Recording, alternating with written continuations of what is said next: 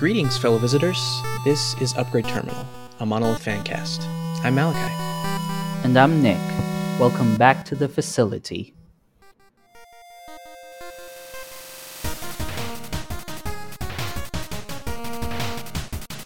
Nick, it's good to be talking to you again. How was your week? My week was, for the most part, rather uneventful, really. Nothing much happened. Although, there is one little thing that I wouldn't mind sharing. So recently, my dad has gotten into doing the New York Times online crosswords. A noble pastime.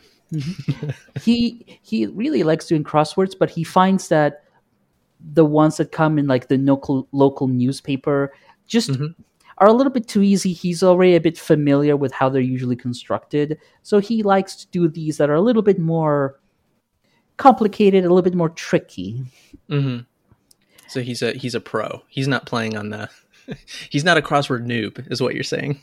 No, I wouldn't consider him like a professional, but definitely he has an affinity for it.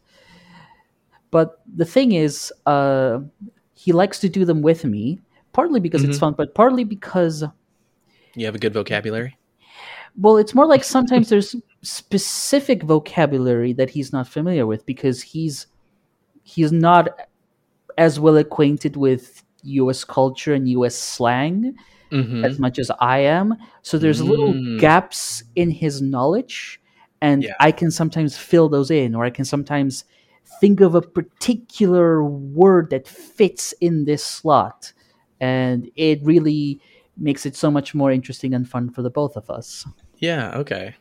So he's using your knowledge of youth culture. I wouldn't quite say it that way, but that makes sense, though. You know, you've got two people from two different generations collaborating on a crossword. Oh, that's nice. Yeah. I this week, well, actually today, I was in Seattle getting coffee, and I had something happen that has never happened to me before, and I was curious if you've had this happen to you. Oh. So, you know, when you order coffee at a cafe, right? And let's say Starbucks. No, let's not say Starbucks, because you know what? I don't like Starbucks. That's fine. Unless Starbucks one day wants to sponsor our little Monolith podcast, in which case I love Starbucks. But I usually go to local coffee shops. They'll ask for your name, right? And then they write your name on the cup. So when the coffee's done, they shout your name. And today I ordered this cup of coffee. They didn't ask for my name, which I didn't think anything of that. But when the coffee was done, the woman that was serving the coffee grabs the cup and says, "Malachi?" She said my name. And I remembered they didn't ask for my name. And I was so confused. It really took me by surprise. But I guess that their payment system automatically grabs names off the credit cards, and because I paid with a card, and put it on the cup. Have you ever had that happen? No. In my case, they always ask for my name. Yes. Yeah. Me too. Huh. So yeah, I guess there's like new checkout technology or something. I don't know. But yeah, it was kind of funny. So be on the lookout for that. That's new technology. I mean, the thing is also, my name is a lot more common than yours, so yours stands out a lot more. It's more memorable than mine. Yeah, it's actually kind of a issue for me at coffee shops. I've debated just like saying Mal, like M-A-L or something like that, because Malachi really confuses people. But anyway, so yeah, it's good to be back with you. Let's jump into our discussion, our Monolith discussion today. And right at the top, we want to let all listeners know that there will be spoilers for the release content in this and every episode of Upgrade Terminal. This is going to be the only spoiler warning you get, because I'm sure most listeners that actually want to listen to a podcast devoted to Monolith are pretty familiar with the game. So, yeah, and I would say that any listener who already knows who we are, or likely found us, probably is already intimately familiar with the game at this point. So they especially if they follow our writing, because we tend to write about a lot of things regarding Monolith. Some of it is late game content, stuff that you get right at the end. Absolutely. So because these are the things that we want to talk about, we don't want to spoil anything for anyone. So if there's anything about the game that you're not yet familiar with or that you're unaware of, I would suggest go and play Monolith some more and find out what's going on with that. Yes, yes. If that's not clear, we're very pro playing Monolith. And yeah, if somehow you found your way here and you haven't played through the game, stop now and you can come back later. You don't want to have the game spoiled for you. But yeah, so the first thing we want to talk about today is our favorite ships. Our favorite ships, not our favorite fan ships, as in relationships. not shipping. Yeah, we're not shipping any of the ships. No shipping. Maybe we'll do an episode on that later. But I was gonna say, you say no shipping. I'm like, well, I might have had some thoughts about that at some point, but that's not what this episode is about. I may have had some thoughts too. Yeah. I mean, who's to say that D13 doesn't fall in love with a crawler? I mean, my headcanons presumably, but again, that's another episode. Yeah, but Nick, what is your favorite ship in Monolith? Well, it's definitely not Scully, that's for sure. What? Why no love for Scully? Okay, I don't want to harp on this for too much, but Scully is just a little bit slow when you begin, not very interesting or exciting gameplay. Just it feels like, oh, I like the weapon design, the sort of the way weapons usually work, and I find Scully is just a bit tedious to begin. I like having a weapon early on to just kind of get the game going, and I just don't find it as fun in practice. It's fun to think about, but in practice I just find, oh man, I really just wish I had, like, I don't know, a good laser right about now. Yeah. And then at the end of the game, you're like super powerful, and you have all of these modifiers on you, and you just sort of break the game because you kill everything in 2 shots. And perhaps a slightly more relevant, I would say, just dislike is that for me, every character except Scully, they feel like they are part of the story of Monolith. They have they contribute to the tone, the atmosphere, the gravitas of the subtle story. It's a story about visitors finding this cursed, long forgotten power, and dealing with horrible creatures that come forth from this domain, and the sense of loss that pretty much almost all of them, in a sense, fail their mission to some degree. And I feel like Scully just has none of that. It is a complete tonal departure from all of it. And I would agree. I would agree with that. Yeah. And I get, it's not that it's wrong or incorrect to be goofy and a little bit silly, but I just can't get. I'm glad you're not saying that. But the thing is, I feel I can't quite get as attached to this character because, in a sense, it doesn't feel like they belong in this world, in this story, in the same way that Null and D13 do.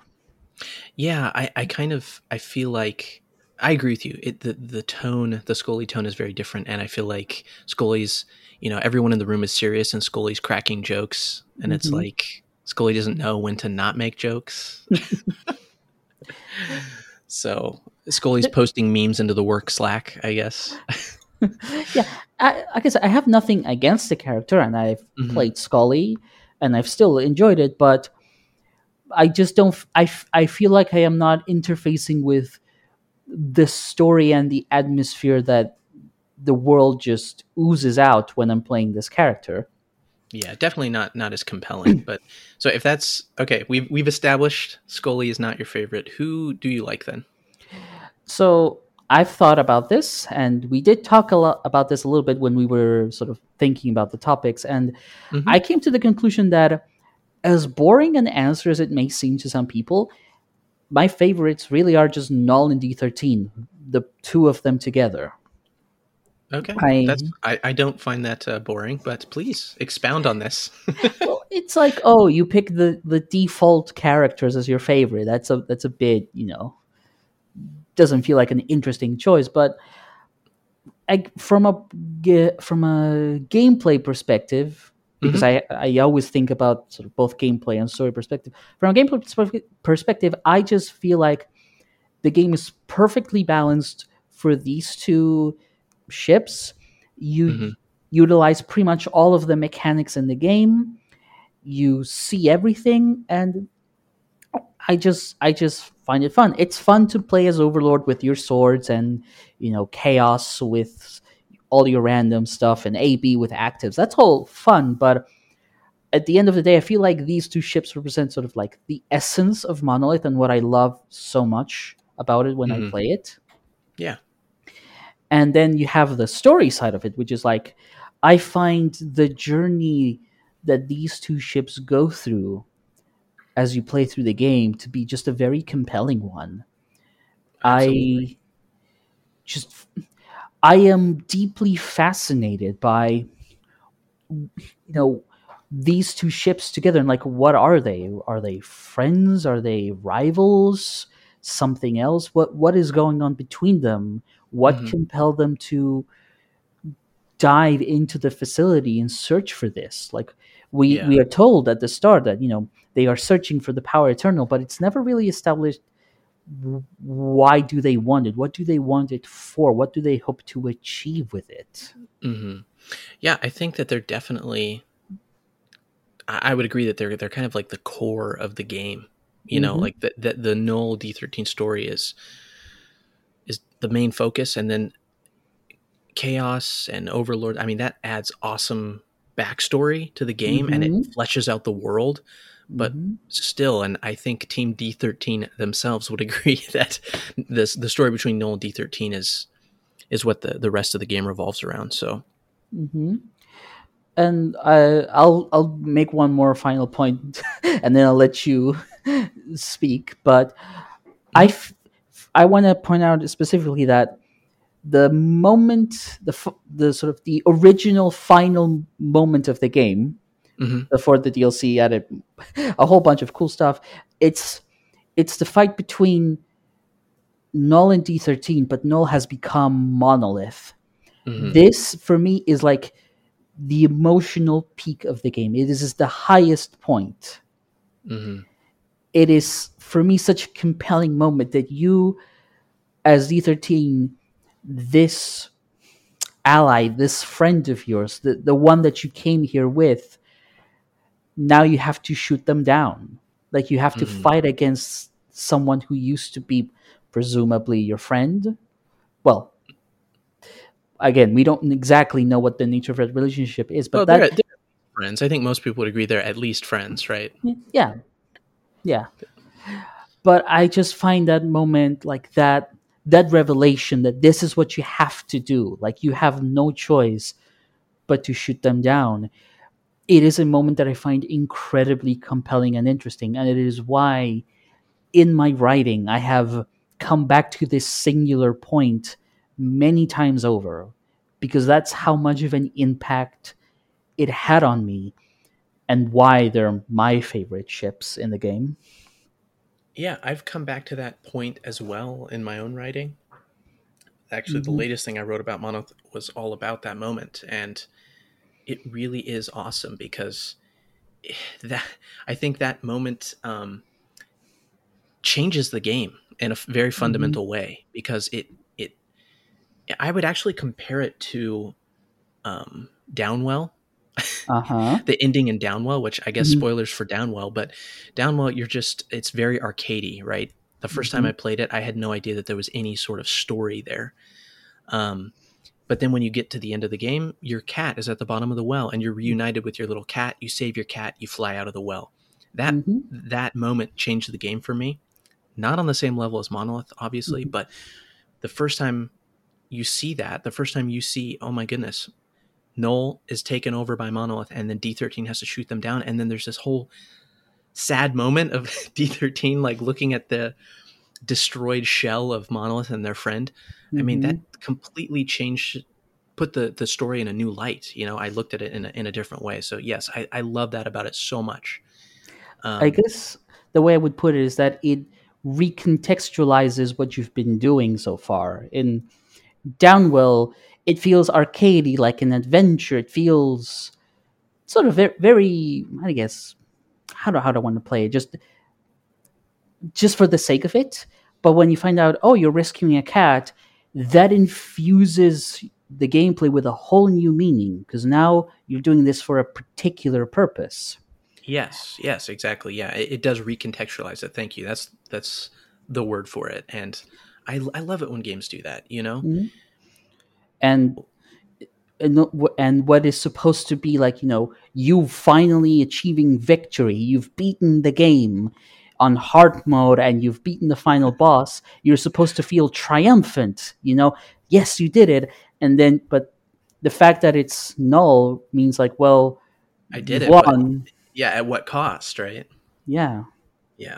No, I love it. And that's why actually my favorite ship is D13. Mm-hmm. I think of D13 as the main character Mm-hmm. of the game and the emotional center of the game, for the same reason that you were just talking about. On a aesthetic level, I love the design of D13. It's a good one. Yeah, I just recently on the Discord I posted an image of, I've always liked Lego, and I used my extremely limited Lego supply to try and make a D13, and I framed it and hung it on my wall because I just love D13's design. I find it really, really cool. And when I first started playing Monolith and I saw that there were pins, I immediately got the pins and the stickers. And I wish D13 was on the shirt, because I have that too. There's only Null. And, I'm not a Null hater, but I would love it if D13 was on there too.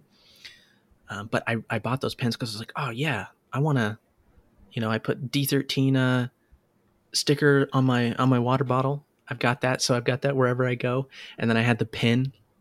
And actually, after I got the pin, I put it on my bag, right? And I went to work, and we were interviewing a new employee. Uh-huh. This guy was really interesting because the only thing he brought for lunch was a can of pickled asparagus. Odd choice. Odd choice, but he shared it with me. It was really good pickled asparagus.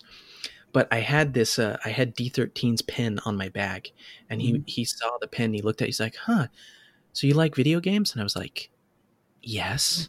And I kind of leaned in because one of the reasons that I like to buy, I've got a Downwell shirt, I've got my Monolith shirt.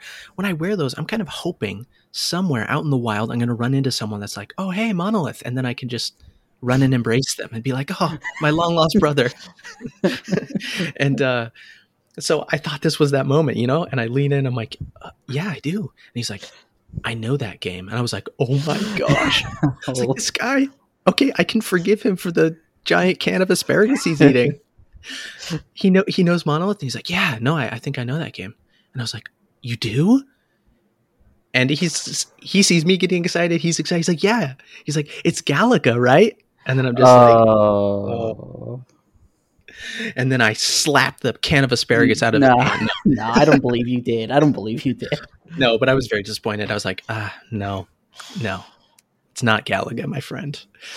But anyway, yeah, D13 will always be my favorite. I love the design too much. So, but yeah, besides the ships, we're going to talk a little bit about our favorite enemies in the game as well. So we talk about our friends. Now we'll talk about our enemies. Nick, why don't you tell us a little bit about your favorite enemies? So actually, why don't we go back and forth? You can give us one, and I'll give one. We'll just go back and forth. Okay, good idea. One of the theme that runs through my picks for enemies is that my choices for what my favorite enemies tend to be are enemies that I feel make for interesting room designs or interesting combat encounters. Mm. And to that extent, my first pick was Transistor, which, if listeners aren't quite sure which one that is, it is this enemy looks like a bright green rhombus or diamond, and it is connected to these smaller, tinier green diamonds, and you either shoot the big one, or if you kill all the little ones, the big one explodes. I find that really cool because it leads to this interesting choice between like, well, do you kill the big one or do you take care of all the small ones? All the small ones also shoot at you, and you're also putting other enemies into the mix. And I'm like, that's really cool. That's a very interesting idea to experiment with in room design. Malachi, your turn. I loved the design of the transistors as well. Nick, you bring up a good point that when we mention these enemies, and I think this has been joked about on the Discord before as well, but there's a lot of enemies. We don't always remember their names, so it is good to describe them for listeners. Yeah.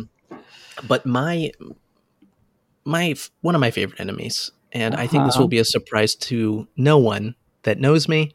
The first one I'm going to mention are the crawlers. Yep. So I'm different from you, Nick, because I also appreciate interesting room designs and I like the different encounters. But the thing that attracts me to specific enemies the most is their design. And I love the crawlers. I don't. Can I explain why? Not really. There's something in my brain. I don't know. Maybe there's a tiny piece of blue metal that was lodged up there when I was a kid or something. I don't know. I hope not. But I love crawlers. And I think what really cemented their status in my heart is the line in the bestiary that says that there is a secret kingdom somewhere in the facility. And just that idea, I've talked about this in other places, but I want to put this in this podcast for my posterity. So when my grandkids are listening to this podcast, they'll know why I loved these crawlers and what I thought about this. I think that is just amazing world building because I know it's a tiny little sentence, but to me, it just opened up this crack in my imagination. And when I crawled through, there was the crawler kingdom. I thought it's just so much fun to imagine that, like, as I'm going through the facility, that there's a whole nother civilization, a whole nother society hidden somewhere in there that's just doing their thing and sending guys out to crawl on the walls and shoot fire at me. So I love that.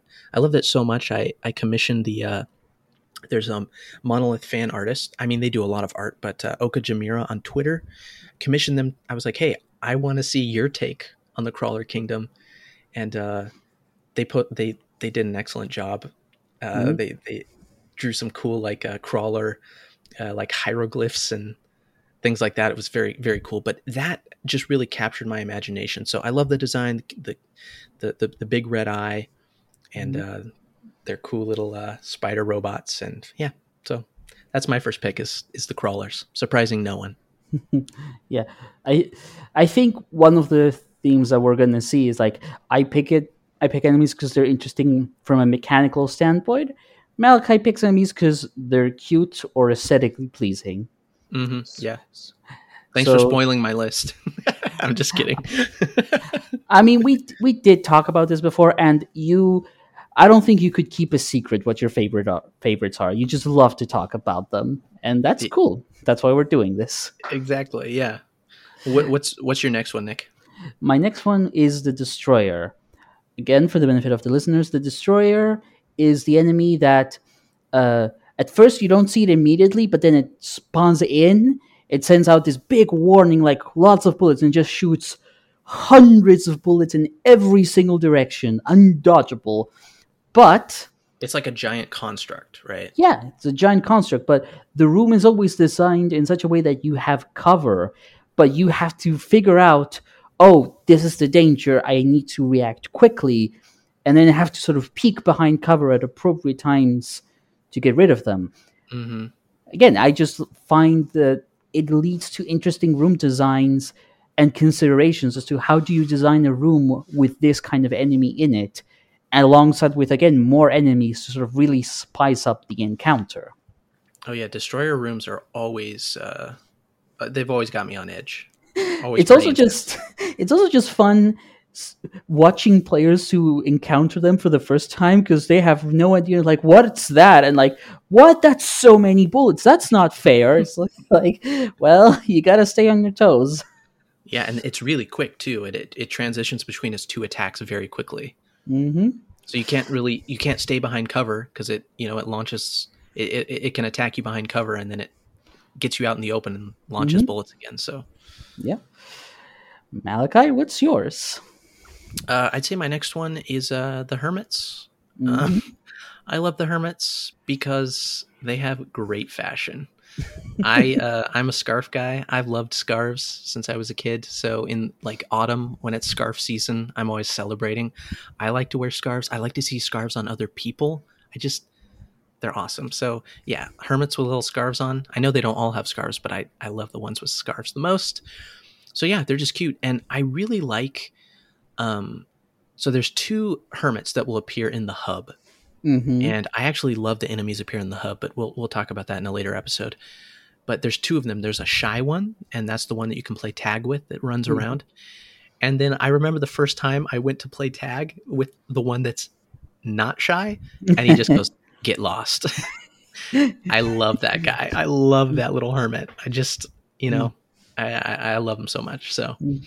I always respect him. Yeah. He asked me to get lost. I'm like, "Oh, yes, sir. Thanks for hanging out in the hub. Come back again soon." On the subject of hermits, Mhm. there is another third recurring hermit, which is the hermit that gives you the care package.